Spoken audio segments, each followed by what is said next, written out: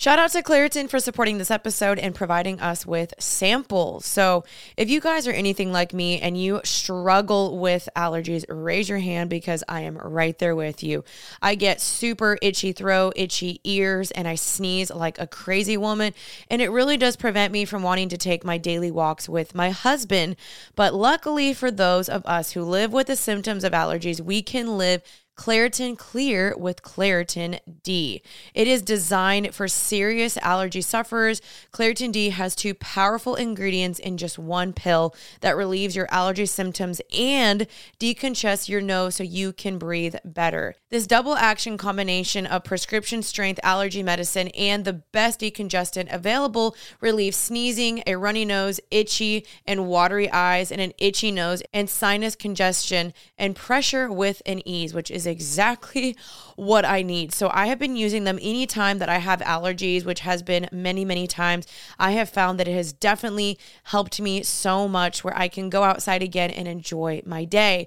So if you guys are ready to live life as if you don't have allergies, it is time to live Claritin Clear. It is fast and powerful relief. It's just a quick trip away. Find Claritin D at the pharmacy counter. Ask for Claritin D at your local pharmacy counter. You don't even need a prescription. Go to Claritin.com right now for a discount so you can live Claritin Clear. Use as directed. Okay, what is something that you would tell your younger self? I would tell my younger self, oh man, so many things. Okay, so this is a good question because everybody wants to talk about this. So, do you think that you are rushing the wedding? You don't want to enjoy being engaged?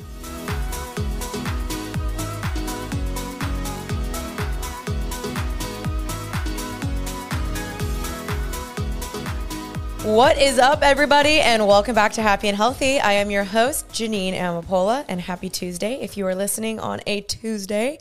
Man, it is an honor to be a part of your week if you are hanging out with me. Sometimes you guys listen to these when you're cooking, when you're on a walk, when you're driving, whatever the case may be. It is so fun and an honor to be, your friend and for you guys to want to hang out with me. So thank you guys. So for me, it is a Thursday. As always, I usually film these on a Thursday. I'm holding the microphone today. I didn't have it on the stand, so I'm sorry if you hear my hand moving. I felt it was more comfortable just to relax and sit and hold the microphone. So welcome back to the podcast. My name is Janine. I post these every Tuesday, like I said, and I'm really excited about today's episode because I'm going to be doing a Q&A. I told you guys for the month of July, I am doing only solo episodes, which you guys are loving so far. The last episode you guys loved, so thank you for the feedback on that, the reposting, all the thoughts. I'm glad that was a blessing. And we do have a voice memo. I'm glad I just remembered this. We do have a voice memo from a listener from last episode who submitted a voice memo. So let me get that going for you guys. Hold on, because I really do love to feature these. Okay, so today's voice memo is from a listener, Christina. Thank you so much, Christina. Hey, Janine. I just wanted to reach out and just let you know that your most recent episode really touched me. I mean, I was legit at the gym today while listening to your episode about singleness, and I just started tearing up. I really felt the Holy Spirit speaking through you, the wisdom, the compassion that you had. Just everything that you were pouring out into this episode just really touched me, and it really was like an answered prayer, especially in the season of singleness. So I just want to thank you. Thank you for your obedience. Thank you for using your platform to reach out to many women such as myself who are in this season and not really happy about it or struggling or whatever the case is. So I just pray that the Lord continues to bless you. He blesses your marriage and just everything that you do, and just continue to do everything with excellence, as a Proverbs 31 woman would. So God bless you. I love you. And yeah, have a great day. Bye. Aww, I love it. Thank you so much, Christina. That means the world to me. That's so kind. And I'm just like, it's just so cool knowing that the words that God gave me is a blessing to you guys. So I'm really thankful for that. You guys can always submit those. The link is down below. I do love listening to those. So for today's episode, we are going to be doing a Q&A, and you guys popped off as always. I'm going to be going on my Instagram and I'm going to be reading through a lot of these questions. Now, there are quite a bit, so I'm super sorry if you submitted one and I did not answer it. I will always try to do Q&A, so you can always still submit these. Also, if you're watching the YouTube video and the Spotify, you can see that I changed the color of the neon sign because I'm wearing a bright green shirt today, and I was like, you know what? I just want to neutralize the color and make the shirt just be the moment. You know what I mean? That's just stupid. That's just my thought process. Anyway, so I did change the sign and I thought it was kind of fun. So let's just get right into today's episode of answering y'all's juicy questions, and hopefully I have some wisdom for you guys in some of these answers. I did not prepare literally anything, so I'm sorry if this is not as eloquent as it should be. Okay, let's do this. The first question is, does Caleb like cats? If so, would y'all get one? So Caleb does not really like cats. I wish he did. That should be honestly my number one red flag for him. He doesn't mind them, but he's never grown up with cats. He grew up with a mini dachshund, which he's begging me to get. I'm more of a cat person. He's more of a dog person, which I know this can't be the stereotypical answer, but I do feel like that tends to happen. Girls usually like cats more than guys. That's at least been the reoccurring theme for me in my life with people I know. But he's not necessarily opposed to it, but the only issue is now, I don't want to call him a liar, but he claims he's allergic to cats, which I'm like, are you? Because he's been around some other cats and he's been fine. So I'm like, that's a little sus if you ask me. No, but he really does say he's allergic to cats, and I want to get 2 cats. I want to probably get 2 little fluffy white cats, maybe a ragdoll cat. One day, right now we're chilling because we don't know what life is going to look like quite yet, but that would be such an ideal. How do you know if the Lord is calling you to a particular career? Great question. Now, I obviously cannot speak for everyone's situation, but typically, when you feel like the Lord is speaking to you and highlighting something to you, you'll start to feel something stirring in your spirit where maybe you wouldn't have felt that a while ago or a long time ago. And you're starting to feel this is interesting, or you start to feel intrigued by it, or people are starting to highlight oh man, I could really see you being great in blank, or it just makes sense. Or you have prayed about it, or maybe you've been praying about it for a while and it just keeps popping back up. Or you've gotten a dream, or maybe someone has spoken over you hey, have you ever considered being in this blank field? And maybe you didn't really consider it before, but now all of a sudden you're wait, whoa, how did that person know that I was interested in that? You know what I mean? So I think there's a couple ways that the Lord can be telling you, but you also want to ultimately just seek God's peace. And sometimes it doesn't make sense. I think sometimes there is a little bit of a misconception when you are trying to understand God's voice that it always only comes in the form of peace. I do think that the Lord will show you and it comes in the form of peace. But usually when God is leading you somewhere, it requires you to do things that you wouldn't normally put yourself into, because us as being mere humans, we're always going to seek whatever's comfortable, whatever is safe. So God is going to have you step out of your comfort zone. In the Bible, like Abraham laying down Isaac, or Peter stepping out of the boat, things that are scary that you're I don't know if I can do this, because it requires faith. And that is part of being a Christian, is requiring faith. And so if it requires you to trust in the Lord more, it grows your relationship in the Lord more. It requires some steps of faith and boldness. It usually can be from the Lord. Because I think often what we want to do is we always want to go with what we feel is comfortable, what we feel is best. But usually that's not God. God isn't necessarily a God of comfort. Yes, he comforts you, but our lifestyles as a Christian usually aren't always very comfortable. So maybe it does require you to take a pay cut. Maybe it does require you to move somewhere or date someone you wouldn't normally date. But usually when you feel the Lord is calling you to something, it's pinging on your heart, you feel gifted in it, you feel ready for it, even though you may be scared, but it will require some faith. So those are just some of my thoughts on that, and hopefully that provides a good answer. Okay, what is something that you would tell your younger self? I would tell my younger self, oh man, so many things. Okay, 2 things. 1, I wish I told my younger self, just like who you are. I think I grew up with so much identity issues, and things that I just really didn't like about myself. And I wish I would look back, I like now that I'm 29 years old, I wish I could look back at like 12-year-old Janine and be like, hey, I know you aren't fully developed in your body yet. You may not like yourself yet. You may not be fully comfortable in your skin, but one day you will be. And one day you will see that God designed you exactly the way he wanted you to be. He didn't make a mistake. You were fearfully and wonderfully made. He wanted to create you to represent your culture and your family, and you weren't born in the wrong family, and you're beautiful the way you are, and you don't need to stuff your bra, or you don't need to dye your hair all these crazy colors to be liked, or you don't have to talk a certain way or fake certain things to make people like you. And so I just wish my younger self knew that my identity in Christ is all that matters. I don't think I knew that. I think I tried to do anything and everything to conform and to fit in and to be liked. And I think that is most high schoolers and usually most college students. But I think if I was just secure in my identity of me being like, nope, I know who I am. I know who God has called me to be. And no one else is going to give me my identity besides the Lord. Like, I wouldn't go to all these different places of money or status or boys or clothing or sports or anything to try to validate myself. So I think that was be for sure one thing I'll tell myself. And number two, I think I just wish I didn't focus so much on boys in high school. Like, I know that's fun and all and everything, but I wish I just focused on more like just getting my grades, mastering cheerleading down, and being a really, really good friend and investing my time back into my ministry. I was doing all those things in high school. Like, I was doing sports. I had good friends. I was serving at my local like youth group.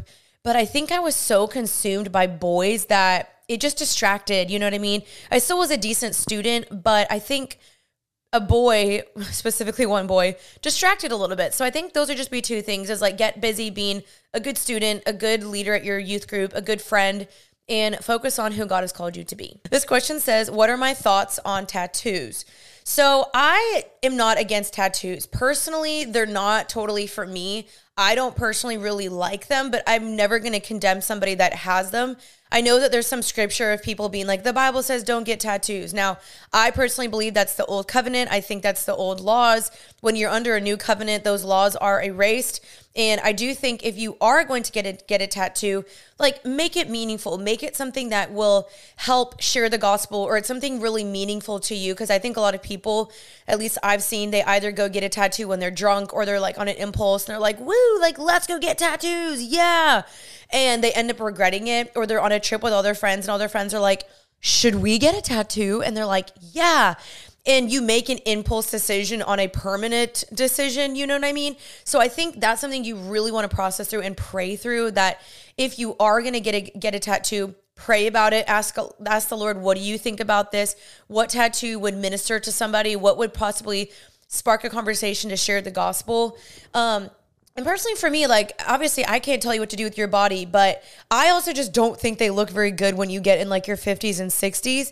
Now, for some people, that's cool with them, but they're just at such a personal preference. Like, that's my hot take probably, is that I just don't really like tattoos. Now, there were a couple times where I did almost impulse get a tattoo. I've always wanted this one specific tattoo, which is an ocean wave, because I felt the Lord has spoken to me so much through the ocean, at the ocean, even with my relationship with Caleb.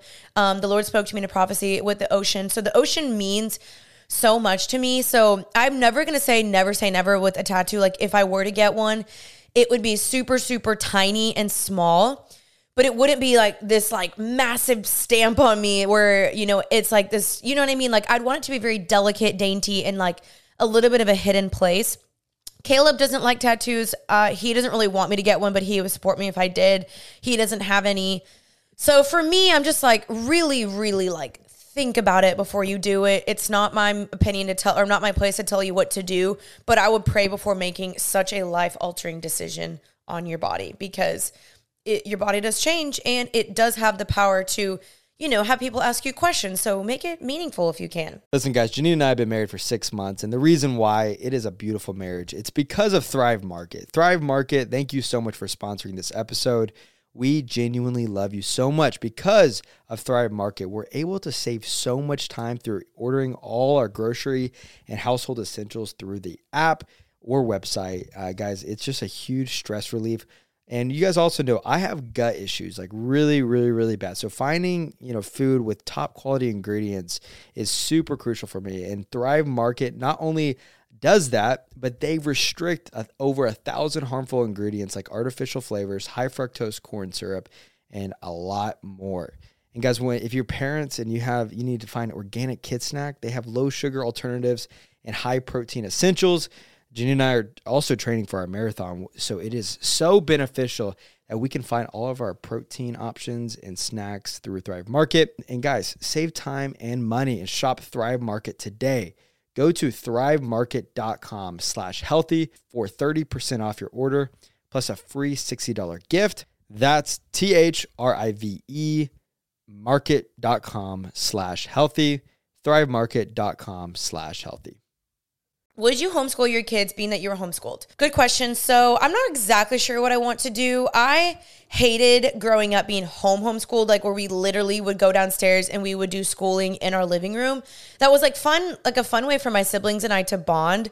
But I feel like the education wasn't the best, as well as like building discipline. Because when I ended up going to like an actual homeschool co-op, which a co-op is where you basically go like, sorry, I'm so out of breath today. I don't know why. It's taking me like longer to get deeper breaths.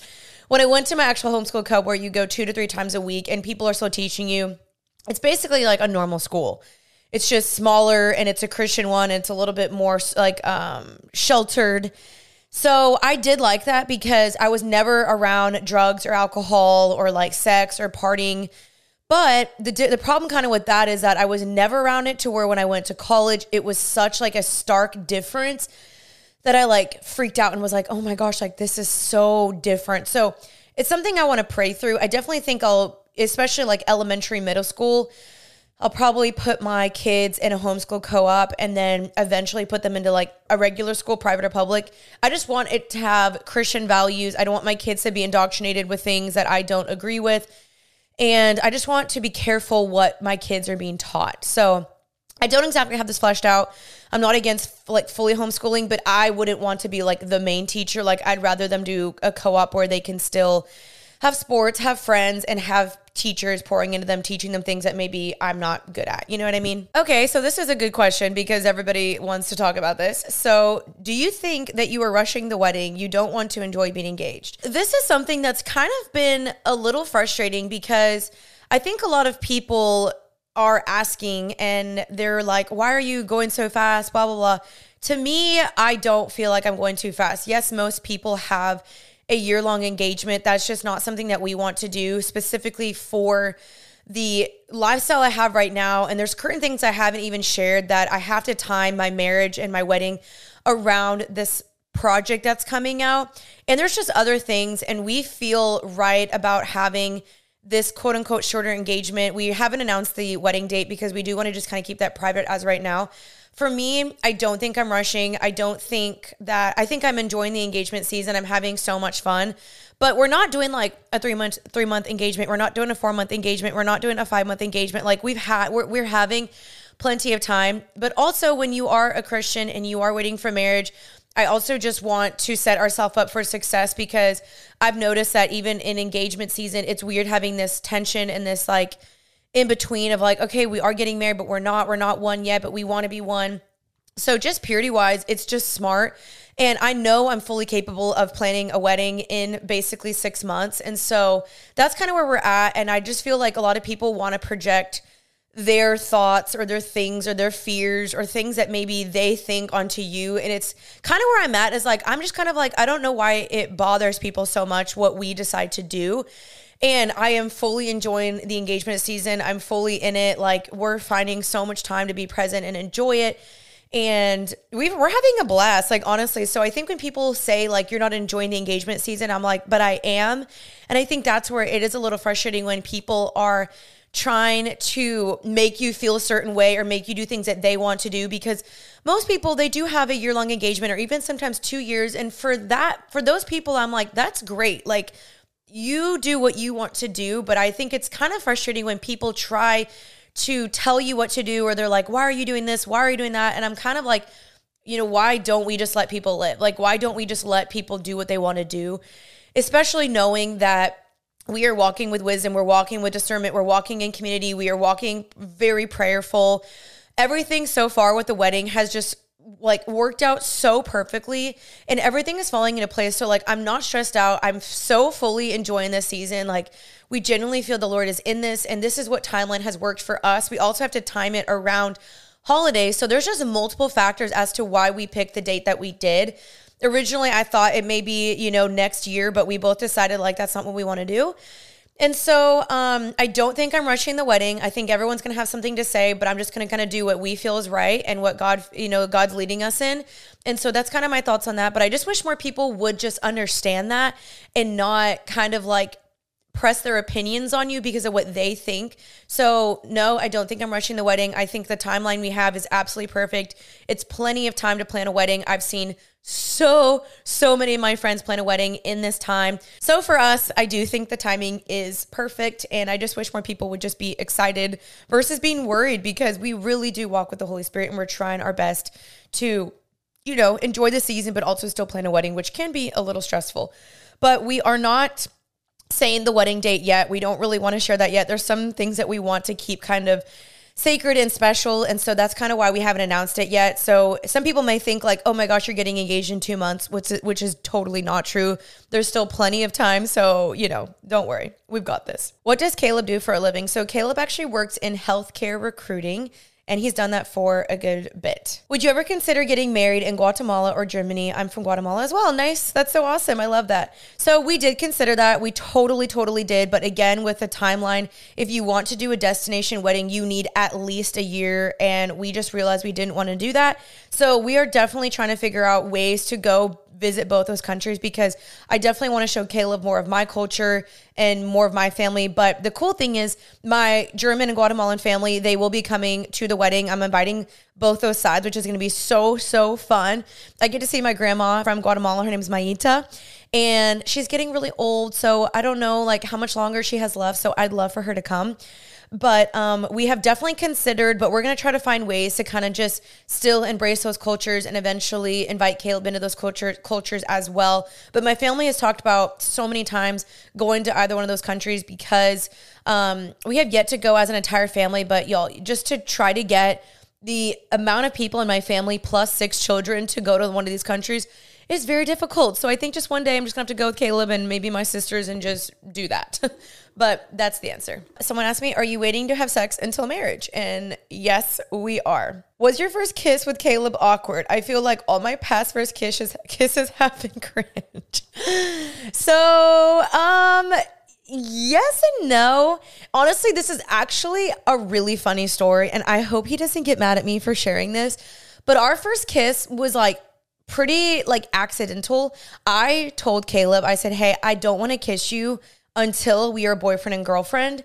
And we were on a date earlier that day. I think this was like early on in the relationship, but we were on a date earlier that day. And I feel like I should save this for when he's actually here, but we were on a date earlier that day. And I think I said something that made him believe that I told him to kiss me, which was not true. Like, I think I looked at him and I said something, and he took that as me saying like, I want you to kiss me. And so he just plants one on me, and I literally like stood back, and I was like, whoa. And I was not expecting it. Like, it wasn't like there was a moment where we're like, oh, now we know we're going to kiss. Like, I looked at him because like, obviously I was into him. I looked up at him and I was like, oh, and then he just plants one on me. And I was like, wait, I literally told him later, I was like, you know that like, I didn't say kiss me, right? And he was like, yes, you did. I was like, no, like I actually didn't. So it was kind of funny because I had told them like, I want to wait till we're like officially dating, because that was like this new boundary I had set for myself, and it didn't happen. So it's kind of funny, but I'm sure he has a different thought, and maybe we'll talk about that on another podcast. But it wasn't like awkward, but it was just kind of like so surprising to me, and I was not expecting it. So that's kind of funny. Okay, so someone asked me, why didn't you go dress shopping with your mom? So my mom's actually in Alaska right now, and I'm trying to just get appointments done, because in order to get a dress, like they run out either quickly or with alterations. You need to get it like months in advance before your wedding. So I wanted just to start looking now. And my mom can be a little opinionated and not like the things that I like. So sometimes she makes it a little bit more stressful, but I already told her I want her to go back with me next week to look at some dresses I liked already. So I am going to bring her next time with me, but she was in Alaska right now visiting my sister. How are you navigating wedding opinion? It's been so hard for me. That is a very good question because you're absolutely right. I am getting so many opinions, so many thoughts. And I think what I've tried to do now is be very careful who I let in on my certain opinions, because as I was saying earlier, everyone's going to have something to say. People want to project their fears or their thoughts or things that they want for their wedding onto your wedding. And you ultimately just have to feel good with you and your partner and maybe just like your close people about what you're doing in the timeline and what you guys are selecting. So I would just be very careful. Like, honestly, sometimes you have to set boundaries or you have to tell somebody like, hey, I'm not comfortable sharing that, because everybody will have something to say. And so I feel like you almost just kind of have to be selective and picky on who you share all the information with, because some people are just like nosy, or they just want to like gossip, or they don't really care and they just want to know. So I just think that you've got to find a boundary and a balance for yourself of who you want to let in and not let in, and just make it ultimately about you and your partner. Like, it's ultimately, this is your wedding, your day. And that's something I've been praying through, is a lot of people pleasing, because I notice I'm a very big people pleaser. So praying through, like, God, does this honor you? You know, is this good for my relationship? Does this bring us closer? Like, making sure that you and your partner are good first and foremost, and that you and God are good, and just making sure that that's good and that's secure. And then choose like only a couple people, but the rest, like, I've even had people ask me so many questions and I just haven't answered. I've just been like, yeah, I don't know yet, because I don't feel comfortable asking quite yet, because as soon as I let people know, they immediately come with assumptions or opinions. And a lot of these people, they do come from a good place, but I think there's something sacred about the engagement season, that you're building a foundation together of, okay, we're building a team, we're building a foundation, we're building trust with each other. And so just think about that, but just be careful with how many people you are letting in. And just ask yourself, like, if someone's throwing an opinion, is this something I genuinely want? Is this something I genuinely believe, or am I doing this because someone said so? What were the signs/feelings that confirmed that Caleb was the one? So within this month, I'm actually going to do a whole episode on my thoughts with this, because there's a lot of thoughts, more than I can say in just this one episode. So just stay tuned and I will share a bigger episode of that. Okay, this is a great question. How do I share my story? And I'm a very big proponent of sharing your story at the right time, when you've healed, when you feel like it's a good environment. But a lot of the times, the Bible says, I believe in Revelations 12:2, that we overcome by the blood of the Lamb and the word of our testimony, which basically means, A, we find freedom and we find salvation, A, by the blood of the Lamb, which means Jesus. We find freedom from him down on the cross and him shedding blood. And then secondly, by the word of our testimony, which means our testimonies, our stories have the power to set other people free. How many times have you ever heard someone's story and you've been like, wow, I resonate with that. I relate to that. Like, that hits home to me, because you feel connected. You feel like you can relate. You feel less alone. So there's so many times when our stories have the key to someone else's freedom, but we're just like, either too scared to share, or B, we don't feel ready, which is fine. Like, both of those are fine. But at some point, we've got to step out in faith and become bold and be like, okay, Lord, you give me the words. Like, the Bible even says, like, don't worry, because God says, I will give you the words to speak. Just like, ask me and I will give you the words to speak. So whenever you're maybe talking to somebody and maybe you hear someone say a slight comment of like, oh yeah, like, you know, I went to college and, you know, I used to drink or whatever. You kind of find a way to like connect with them.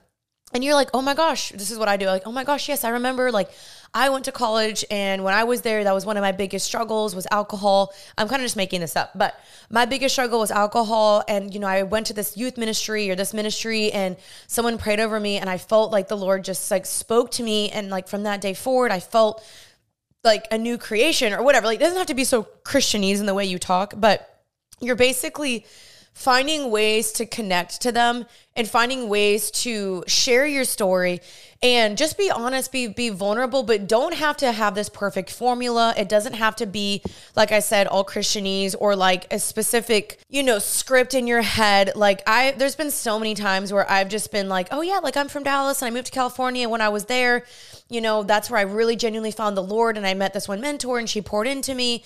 And so it just really comes from conversations and asking people questions.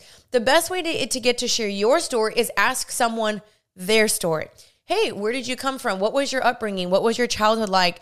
Do you have a faith? Where do you stand? What are your thoughts on this? Ask them questions, and then if they ask you back, that's when we can share. Or if they don't, you can even say, well, do you mind if I share my story a little bit with you? And you can share how you overcame through Jesus, how you overcame the sins, the struggles, or the things that you went through. So that's just like one way, but mainly it's just asking people questions and also being bold and praying in the moment. God, give me the words to say. It doesn't have to be perfect. You don't have to save someone right in that second, but you're planting seeds, and that's what really matters. You got this. What is your wedding vibe? My wedding vibe is modern luxury, very elegant, very timeless, very classy. I don't want anything farmy, boho, DIY, which I'm not really trying to hurt anyone's feelings. That's just kind of where I'm at. There will be some DIY things like signage, stuff like that, but I don't want anything to feel DIY. I want it to be super fun. I want people to just have the literal time of their lives dancing, but I want the ceremony to feel so God-centered, so godly, full of worship. I want it to feel like God is in the room, like his presence is filling that room. But I also want people to have fun. I don't want anything to get too crazy. I don't want anything being sloppy. But I want people to have a good time. And we're trying to think of fun ways to make our wedding very unique, because I have been to easily 40 plus weddings. And so sometimes they can kind of feel a little bit blurred with each other. So I really want to find weddings that stick out, and I want my wedding to stick out. So for example, one of my friends, he got married on New Year's Eve. Him and his wife did karaoke, and it was so fun. They did karaoke. There was donuts. They had Celsius. They made a little midnight party. That stuck out to me. And that's kind of something I'm trying to think. I'm like, how can I make this wedding different? But that's kind of my theme, is very glamorous, neutral, modern, luxurious, lots of flowers is what I want. So yeah. What is your definition of wellness? Okay, so I've never thought about this answer. Let me think about that. Okay, what is wellness for me? Wellness is basically what I talk about on this podcast, about being healthy physically, mentally, spiritually, and emotionally. Wellness can look like eating clean, having healthy thoughts, time with the Lord, feeling peace, feeling healthy, feeling full of energy, like I'm getting good rest, I'm drinking water, I'm satiating my body with nutritious foods, feeling just rejuvenated in the morning, knowing that my thought life is good, not feeling anxious. My skin is glowing. I feel fit. I feel active. I feel motivated. I feel disciplined. That just my overall life, it just feels healthy. You know what I mean? So I don't know. I think for me, that is kind of what wellness looks like, is that I'm learning, and my thought life is healthy, and that I have good friendships, and I feel peace, and my time with the Lord is good, and I'm not believing lies, and I'm getting good rest. I'm eating healthy, because when I don't feel like I'm eating well, that's when I notice I'm bloated. I feel lethargic. My skin gets weird. I just don't feel my best. And so I think fueling my body with certain things is so great. Working out at least 4 to 5 times a week, going on walks, consuming good things in my brain, whether that's podcasts or I'm learning, I'm listening, audiobooks, stuff like that. I think it's an all-consuming part of your lifestyle. It's just not one size fits all. It's not one aspect of your life. It is all aspects, mentally, physically, spiritually, and emotionally, consistently taking these into check. And I think that is wellness. It's genuinely feeling joy. It's feeling peaceful. It's feeling excited. It's feeling refreshed. It's feeling just, healthy throughout your day, where you just feel balanced in your day, and I'm struggling. My brain is starting to fry. I don't know. I guess where you just feel peaceful and at rest throughout your day. I'm going to leave it at that. Advice for the college girl in depression who feels like everything is so purposeless. And first of all, I'm just so sorry that that's what you are experiencing. I know I felt that way in college a bit. I think something that I want to encourage you to do is just try to find people around you, because oftentimes we're struggling and we're struggling alone. So does that look like getting into a community group or a Bible study or something, a group at your college to find people that can pray for you and pour into you? Secondly, I would say getting in the Word, finding hope and finding peace and finding joy from the Lord and letting Him be your anchor. I would definitely in this time read Psalms, because David in the book of Psalms, he laments all the time. He always says to God, like, where are you? How much longer must I wait on you? He felt very despair. So just so you know, there's people in the Bible, even like Job, that too felt depressed, that too felt despair, that too felt like, God, where are you? So I would definitely recommend reading either Job or reading Psalm and reading Proverbs in a time like that.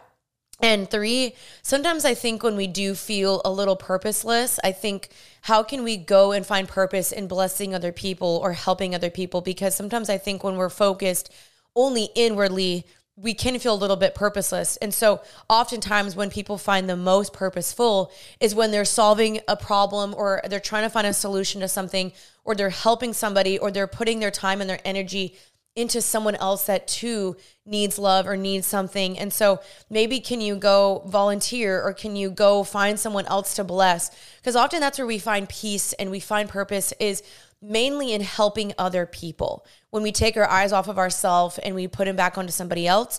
Now, I'm not saying that necessarily solves depression if that's something you're genuinely going through where you can't even get out of bed. But I think what's difficult is I don't know if I'm exactly the best person to ask, because to be honest, I've never really gone through severe depression or anxiety. I've been through high moments of anxiety, but I knew what was causing that. But I know some people genuinely struggle with that.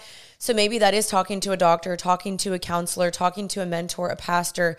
But I just think overall, the Word of God, friendships, serving other people, and just crying out to the Lord, and then maybe talking to someone. So please don't suffer alone if that is what you are feeling. How do I know if my relationship is not for me anymore? That is so crazy. So yeah, that's a pretty scary thought. And I know a lot of people actually feel this because, you know, like you could be dating someone and you're like, okay, like they are a good person. I do like them, but like, is this the best person? So, you know, I think sometimes when you are wrestling through that, it's a good wrestle to have. But if you're consistently feeling torn and confused about like, is this the person? Is it not? Is this right? Is it wrong? That's a good wrestle. Maybe write down the pros and the cons of the person and the relationship, but you ultimately have to ask yourself, if you are dating a godly person, is this person pointing me back towards Christ? Is this person making me better? Is this person bringing out the best side of me? Or are they causing more chaos and more confusion? And are they pulling me away from Christ? Are they not making me look more like Jesus? Do they pull me away from my friends or who I really feel like God is calling me to be? Because you want to be with somebody who instead is encouraging you, uplifting you, bringing out a better side in you, refining the bad parts about you, and ultimately always pointing you back towards the Word of God. So if this person is instead pushing your boundaries and pushing you towards the bedroom and not pushing you closer to Christ, that may not be the best person for you. Or actually, let me just say a blank statement. I don't think that's the person for you. And I don't know your situation. I'm not trying to be judgmental because I've been there, I've done that, but I'm so glad that I look back now and I'm out of those relationships that did make me look more like Christ, because they actually made me feel more insecure, or they played games with my heart, or it pulled me away from Christ, or there was just always a wrestle inside of me where, like, I remember dating this one guy specifically, and I remember just like sitting next to him and looking at him, and he didn't know that I was looking at him, but I remember just like looking at him being like, this is not God's best. And like, I could easily make this relationship work. I could easily be like, okay, God, like he loves the Lord. He's good looking. He's this, he's that, whatever. I could have made that work. But I look back now and I'm so glad that the Holy Spirit pinged my spirit into letting me know, like, clearly I'm showing you something for a reason. So you really want to lean into that spirit, into that intuition, to that gut feeling of something is wrong. Now, even though you may be with the right person, sometimes you will still question it, but the Lord will continue to show you. So my encouragement, because I even had a friend last night who she's struggling whether to continue dating this guy or not. I was like, what has the Lord said? And she's like, I don't know. And I was like, I encourage you, fast and pray. I remember fasting and praying in my relationship with Caleb very, very early on. And the Lord showed up and the Lord showed me. We took a fast from each other, ended up actually literally fasting from food, praying that day, journaling that day. And I had 2 people specifically speak things to me about Caleb. And so I was like, wow. So I encourage you, before doing anything crazy or impulsive, fast and take a day apart from him, or even don't even let him, and just don't even let him know that you're fasting, because typically and biblically we're not supposed to let people know we're fasting. So take a day where you don't eat, you just drink water. Take a day where you're not over exercising, and just sit with the Lord and say, God, speak to me, show me. And if he doesn't show you, do it again in a week. And really think and pray about this before making a very big decision, because, you know, someone else's heart is on the line, but you do want to get clarity from the Lord, whether this is right or wrong. So fast and pray, and also process with your friends. Hey, what do you think? Do you think this is a good person for me? Do you think this person's making me look more like Christ? Have you seen me become a better person since dating this person? If not, you really want to validate that. You don't want to marry someone that is not refining you, sharpening you, and making you look more like Christ. Like, I promise you, because inevitably they will ultimately pull you away from Christ. They'll start to change you, and you won't end up liking who you are. And you'll get so far down the road and you'll be like, wait, like who even am I anymore? Like, I don't even recognize myself. And I would hate that to happen to you. So take some time apart, pray, journal through it, write the pros and cons, and really ask yourself these challenging questions, because it could potentially be a life-altering decision, if not potentially. If you do marry this person, it is a actual life-altering decision. So really, really take time to think and pray about that. How to dress modestly for the summer. Is it appropriate to wear cheeky bathing suits? A lot of people have been asking me about modesty, and I do think this might be a separate podcast. Overall, I am someone that is generally generally want to promote quote unquote modesty. Now, I think the word is just kind of weird, and it's a little taboo, and it comes with all these negative stigmas around this word modesty, because people, like, immediately when you say the word modesty, you think that we are like shaming women. We're telling them that they're, you know, a whore if they show their stomach, or that they are being slutty if they wear this, or where their boobs are out or whatever. Like, I'm never here to shame anybody. However, for me personally, and what I think just is wise, is to not flaunt your goodies. Like, personally, I just don't want anyone looking at my goodies all the time. I personally do not love cheeky bikinis. Now, I don't wear the full like diaper feeling bikini bottoms. I don't like to wear thongs. I don't like anything that overshows my butt. I like just like a medium swimsuit basically. And I don't like anything that really has my boobs popping out too much. But you've got to pray through that God would give you the conviction yourself, because I can't be here telling you what's right and what's wrong. Like, you've got to pray through the conviction yourself, because I know there were times when I was wearing certain things and I was like, I don't feel convicted, but that was when I wasn't following the Lord. Like, I would wear back in the day when I wasn't walking with the Lord in California, I would wear these really cheeky bikinis. And I did it if I am so brutally honest with myself, if I look back, I remember posting photos and wearing these bikinis because I wanted male attention. So you have got to ask yourself, what are my intentions? Why am I doing this? Am I doing this because I want approval? I want affirmation. I want attention. I'm going to the beach because I want someone to be like, man, you look so good. Dang, shawty, your booty is popping. Like, you've got to ask yourself, why do I want to wear this? And now, like, I don't feel like I need that male attention. I don't need someone to be like, dang, you look so good. Like, I wear it because I want to, but I also know that a godly woman, she doesn't really need to flaunt her body. I don't want to really flaunt my body. I like to feel cute in certain dresses. I like to feel sexy, but for me, sexy is different. Like, that isn't necessarily wearing the shortest dress or having my cleavage pop out.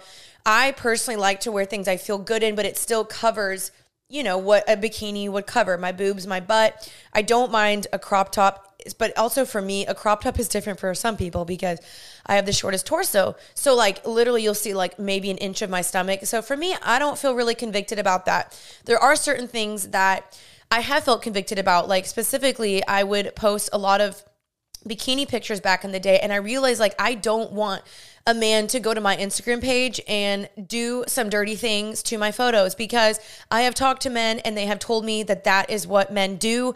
So I know that's disgusting to hear, and you maybe don't want to hear that, but that is what men do. And I remember someone specifically telling me that he would do certain things to girls' bikini photos, and I am like, there's no way in freaking heck that I am putting my body out there for a man to do that to my photos.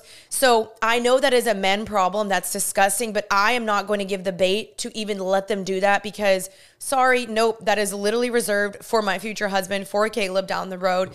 So that's kind of where like I think about it, is I'm like, I don't want a man going to my pictures and zooming in and looking at my butt cheeks. Like, I'd rather just not put that on the internet. And it's weird because sometimes I am wearing a bikini in photos, or I'm at the beach, I'm taking pictures, and I'm like, dang, like, I wish I could post this. But again, I try to check my intentions. Okay, why do I want to post this? You know what I mean? So a lot of it is heart posture, intentions, asking yourself these questions, getting with the Lord. And I think sometimes the more that you spend time with the Lord and you know him and you dwell with him, the more you don't typically want to necessarily flaunt your body.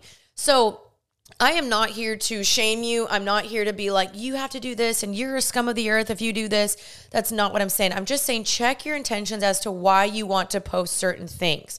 So I don't know. I just don't feel like I need necessarily the approval of people and of men online I don't need that. So I don't feel like I need to post that. But there are times sometimes when I'm like, dang, like, I'm at the beach. I want to be able to post a photo, and I'm not trying to hide the fact that I'm wearing a bikini, because I am wearing bikinis. I also do love one pieces, but I'm wearing bikinis, but I don't try to wear bikinis that are just showing all the goodies. So pray through it and maybe just think about it a little bit more. But I think generally, you know, it's probably not best to be flaunting all, your goodies that the Lord has blessed you with. Save that for your spouse. Like, leave some room for imagination for your future spouse. And just be careful when you're posting online, knowing that there's some men that we don't know that are doing certain things to our photos. Just be careful. And I know that's a man's problem. He's got to work on his lust. He's got to work on his things. But I also don't want to offer that willingly and freely to some random stranger online to do things to my photos. You know what I mean? So I know that's a hot take. Don't come for me. Just my thoughts. Love y'all. Oh, this is a great question. And I was just reading a lot about waiting yesterday. So someone said, why do you think God has us wait for answered prayers? And I think there's actually a couple reasons why God has us wait for anything. And I'm going to grab my journal really fast because I wrote this down yesterday. So hold on. So I had Bible study last night, and we read through Psalm 25 last night, which I'm so glad that I did this because I think it's very applicable to this question. But in Psalm 25, this is David who wrote the Psalms. He says, to you, O Lord, I lift up my soul. O my God, in you I trust. Let me not be put to shame. Let not my enemies exult over me. Indeed, none who wait for you shall be put to shame.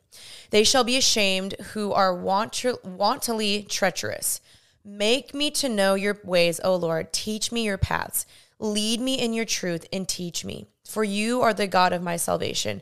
For you I wait all the day long. Now, read the whole Psalm 25. It's so good. But when I was reading that, I was like, man, there's like a couple other things in this where it says like, wait. And most of the book of Psalm, David talks about waiting on the Lord. There's so many verses. Wait on the Lord, wait on the Lord. Those who wait on the Lord shall renew their strength like eagles. And there's so many verses about waiting. And so what I wrote down in Bible study is I said, none who wait on God's perfect timing and will are let down and will be put to shame.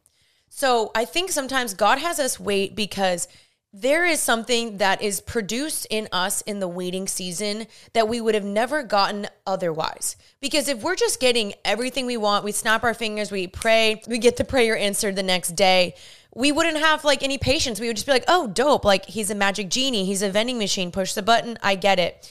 But sometimes, we are wanting more the thing that we're asking for than we actually want the presence of God. Sometimes we're wanting things from God more than we are just wanting God. And I think that's where we have to challenge ourselves and ask ourselves, like, am I going to be okay if I never get this thing? Do I trust in God's character? Do I still believe in who he is? Do I believe that he is so good and wants good things for me and that he knows better than I do? Or am I just going to consistently only view him as my magic genie or my Santa Claus? Because there's things that God wants to produce in us with patience. That is the fruit of the Spirit, is patience. And everybody needs to work on patience. Every single person, like when you're waiting in line, when you're in traffic, when you're waiting for a spouse, when you're waiting for someone to call you back for maybe something you've been praying for, a job offer, a degree, or a college, or there's things produced in you in that waiting time that God is working in you. You know what I mean? There's certain fruit of the Spirit that is produced in those waiting seasons that we need to work on. So if you are rushing God's timing or you're trying to force things or manipulate things, then it isn't God's perfect will. It's not God's perfect timing. But when you wait on God, you will never, ever, ever be put to shame. Like that's what this Bible verse is saying. You will never be put to shame because you can point back to God and say, that was only God. And when God shows up, it is absolutely worth the wait. It is absolutely amazing. Everyone's going to be like, how did you get that? And you can say, it was the Lord. And when it is God, it is so unfathomably beautiful and amazing and incredible because it was from God. And he never gives you second best. He never gives you scraps. He never gives you less than great, you know? So when you wait on him, you will not be put to shame. And it says that David waits for God. So we will also have to wait. If the wisest man, because David asked God one day, like God said, what do you want? And he said, make me wise. So David was the wisest man. So if even the wisest man in the Bible has to wait, no one is immune from waiting. So don't feel bad or feel guilty if you have to wait, because everybody in some shape or form has to wait for a house, for a job, for a spouse, for, to get accepted to a college, like I said, like whatever the case may be, everyone has to wait in some shape or form. But he shows his will, because it says in Psalm 25, he shows his will to the people who are humble, obedient, and that fear him.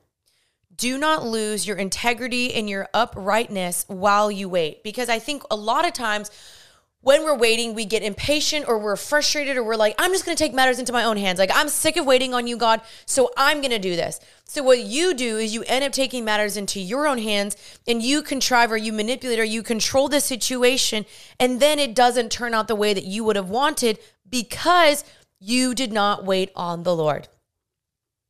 Then you end up getting like less than great, or you end up getting second best, and you compromise your integrity, which the Bible says in this verse to not compromise your integrity. It says he leads the humble in what is right and teaches the humble the way, and all the paths of the Lord are steadfast love and faithfulness. And there's another one in here. May integrity and uprightness preserve me, for I wait for you. So even David is saying, man, even though I'm so frustrated and I'm waiting and I'm frustrated, he's basically saying, I want my integrity and my uprightness to preserve me while I wait. So do not compromise, and do not compromise integrity while you wait because you just want something so badly. It's just not worth it. And then when you put it into your own hands and matters into your own hands, then that's when you get ashamed because you're like, shoot, this didn't work out. This actually wasn't as good as I thought. I'm the one that made this happen. I'm the one that forced this to happen. And then you feel a little bit dumb and embarrassed because you were the one that made it happen. You see what I'm saying? So being upright means to have purity, honesty, obedience, goodness, and to be blameless. So while you're waiting, can you embody these characteristics? Purity, honesty, obedience, goodness, integrity. Don't compromise these characteristics because of your impatientness. It's just not worth it. So those are my thoughts. Waiting is worth it. And sometimes it's just solely to have God ask you, do you trust me? Do you trust me? You know what I mean? Because the season has to produce a certain fruit and characteristic in us that we would have not gotten otherwise. And I hope that helps. That was a long-winded answer, but y'all know what I mean. All right, I'm going to answer just a couple more and we are going to wrap up. Okay, so someone asked me, how are you genuinely doing? And I genuinely am doing really well. I do find myself being a bit stressed out with the amount of things because I am still working and I'm like doing 2 Bible studies a week right now and trying to plan a wedding, planning a honeymoon, planning a bachelorette trip all within the same time, working on brand deals, working on this other project that's coming out later next year, and working on merch, which is really exciting. So I have meetings for that in the next 20 minutes. And it's been really, really good. But there are definitely times when I have to just be like, okay, I got this. We're fine. Like, I can be a little bit stressed out, and I am someone that is a high capacity person. But when I feel like there's just so much going on, I find myself to be really overwhelmed and have more anxiety, but I don't think there's anything I can't handle. So I'm still trying to find pockets of rest, days where I take off. Like Saturday, I'm going to try to just take off and just enjoy the day and not work and not wedding plan and all that stuff. So everything is good. I still find myself being in a good spot. I haven't been having as quality of time with the Lord as much as I wanted to. So today I purposely took a break. I didn't work out this morning. I sat with the Lord. I tried to journal and read extra longer and pray because I know that if I don't take a time to just step back and just be present with the Lord, I'm going to find myself being rushed and hurried and full of anxiety and a lack of peace. So I made that a priority this morning just to listen to my body and just take a breath. But I'm good. Thank you for asking. There's just a lot going on. Okay, so I've actually had a couple of people ask me this, but her name was actually Janine, which is kind of dope. So she said, how to avoid ministry burnout, what to do once you feel burnout from ministry. So I think this is actually a very common thing. And once I actually felt this one time too, where I was doing so much during the pandemic, where I was leading weekly Bible studies. I was posting daily on the Abide Tribe page. I was doing daily live streams, reading the Bible verses or reading chapters. And I was doing that every single day and weekly, to where I did end up feeling burnt out. And I think sometimes you just have to kind of question yourself again of like, okay, Lord, like, am I doing this with a pure intention? And sometimes we're not always going to have the purest intentions. Like, let's just be honest, we're not. But it's asking yourself that, like, okay, have I been blurring the lines with doing this because I think this is going to make me look like a better Christian, or I'm trying to work for my salvation or work for my faith? Or am I doing this because I know it makes me look good? So there's certain things that you need to do. So when you start to see your intentions get less than best or not as godly or as honoring, then maybe you should take a step back. And it doesn't always mean you need to do that for forever, because I think sometimes some people take a step back for too long and then they never want to get back into it because they're like, ugh, that was toxic, that was bad. I don't think that we're meant to take a step back from ministry for the rest of our lives. And ministry is not a one type of thing. Like, it doesn't always mean serving at the church or working for the pastor or whatever. Like, ministry can come in many shapes or form.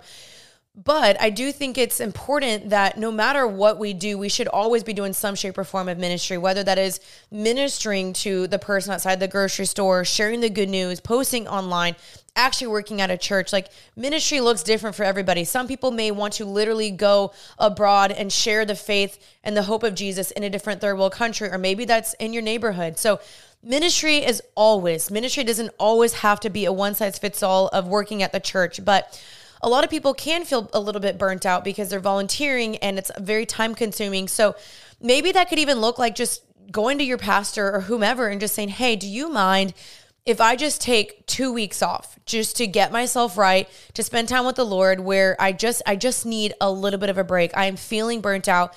Take some Sabbath, take a rest, take a break from social media, take a fasting and praying, go on a trip by yourself, or just be present in your home and spend time with the Lord and just you and some friends. And I think it's okay that you feel burnt out. Like, don't feel guilty for feeling burnt out, because I think a lot of people feel bad. Like, am I a bad Christian? Am I a bad person because I feel tired? But it is like a job, like in any job that you can feel burnt out. So I know there's times for me where I just have to take a step back and not feel guilty for feeling burnt out, because I think a lot of people feel really ashamed for feeling like that. So don't let the enemy shame you or guilt trip you into being, burnt out from that, because it can be very time consuming. It can be a lot of energy and emotions, and you're putting your heart out there consistently. So don't feel bad about that. But just making sure you always are checking your heart and like, why am I doing this? Is this something I still feel God is calling me to do? Don't do anything out of impulse. Really pray through your decisions and bring people into that, making sure you're letting people know at your church or wherever you're at, hey, I'm feeling a little burnt out. What should I do taking nights off for yourself. Maybe take a night where you are completely off your phone. You're not doing any ministry and just resting, because sometimes I think people can feel like we have to constantly 24/7 be doing ministry, where sometimes you just need to turn your brain off and just be with the Lord and be with a friend and be with a safe person and just turn that off for a second. And so don't feel guilt tripped into doing anything, but do everything with pure intentions, godliness, wanting to absolutely honor the Lord, honor the people around you, honoring your church or wherever you're at, and maybe just taking a Sabbath for a week, a weekend, a day, and expressing those concerns or those needs to someone at your church. And then find what works for you. That means, stepping off the team for just a semester and then eventually going back, because I know some pastors, they get so burnt out that they need to take an entire semester off or an entire year off. And that's why it's called Sabbath. Like, so many of them need to do that. So that way they come back and they're coming from a place of being like restored and refueled and refreshed. And they're coming from a filled cup of speaking to their congregation versus coming from a place of like, what am I going to talk about this week? Because they haven't been abiding in the Lord. So the number one absolute priority is, am I abiding in the Lord? Do I feel like I'm close from the Lord? Am I pouring into these people from a filled up cup, or am I pouring from an empty cup and I'm just striving on my own? So always ask, like, is everything I'm doing coming from a filled up cup? Now, you won't always have seasons of that, but coming from a place to where you can, come from a good godly place, a good honoring place, and being in a place that is filled up and you have been abiding and seeking the Lord. And there you will feel like it's less burdensome, because you are letting the Holy Spirit and you're letting the Father pour out through you, where you won't feel as burned out. So it comes in season, it comes in waves, but that is just my thought. I hope that helps. All right, you guys, that is my Q&A today. There are so many questions on here about dating. And so I will probably do another one of those just down the road of dating. And a lot of people asking me like, how did you know Caleb's the one? What are red flags in a guy? What are things we should avoid in a person? Just so many different things like that. I think there's a lot of people just wanting to know about dating and marriage. And so I'll do another podcast down the road.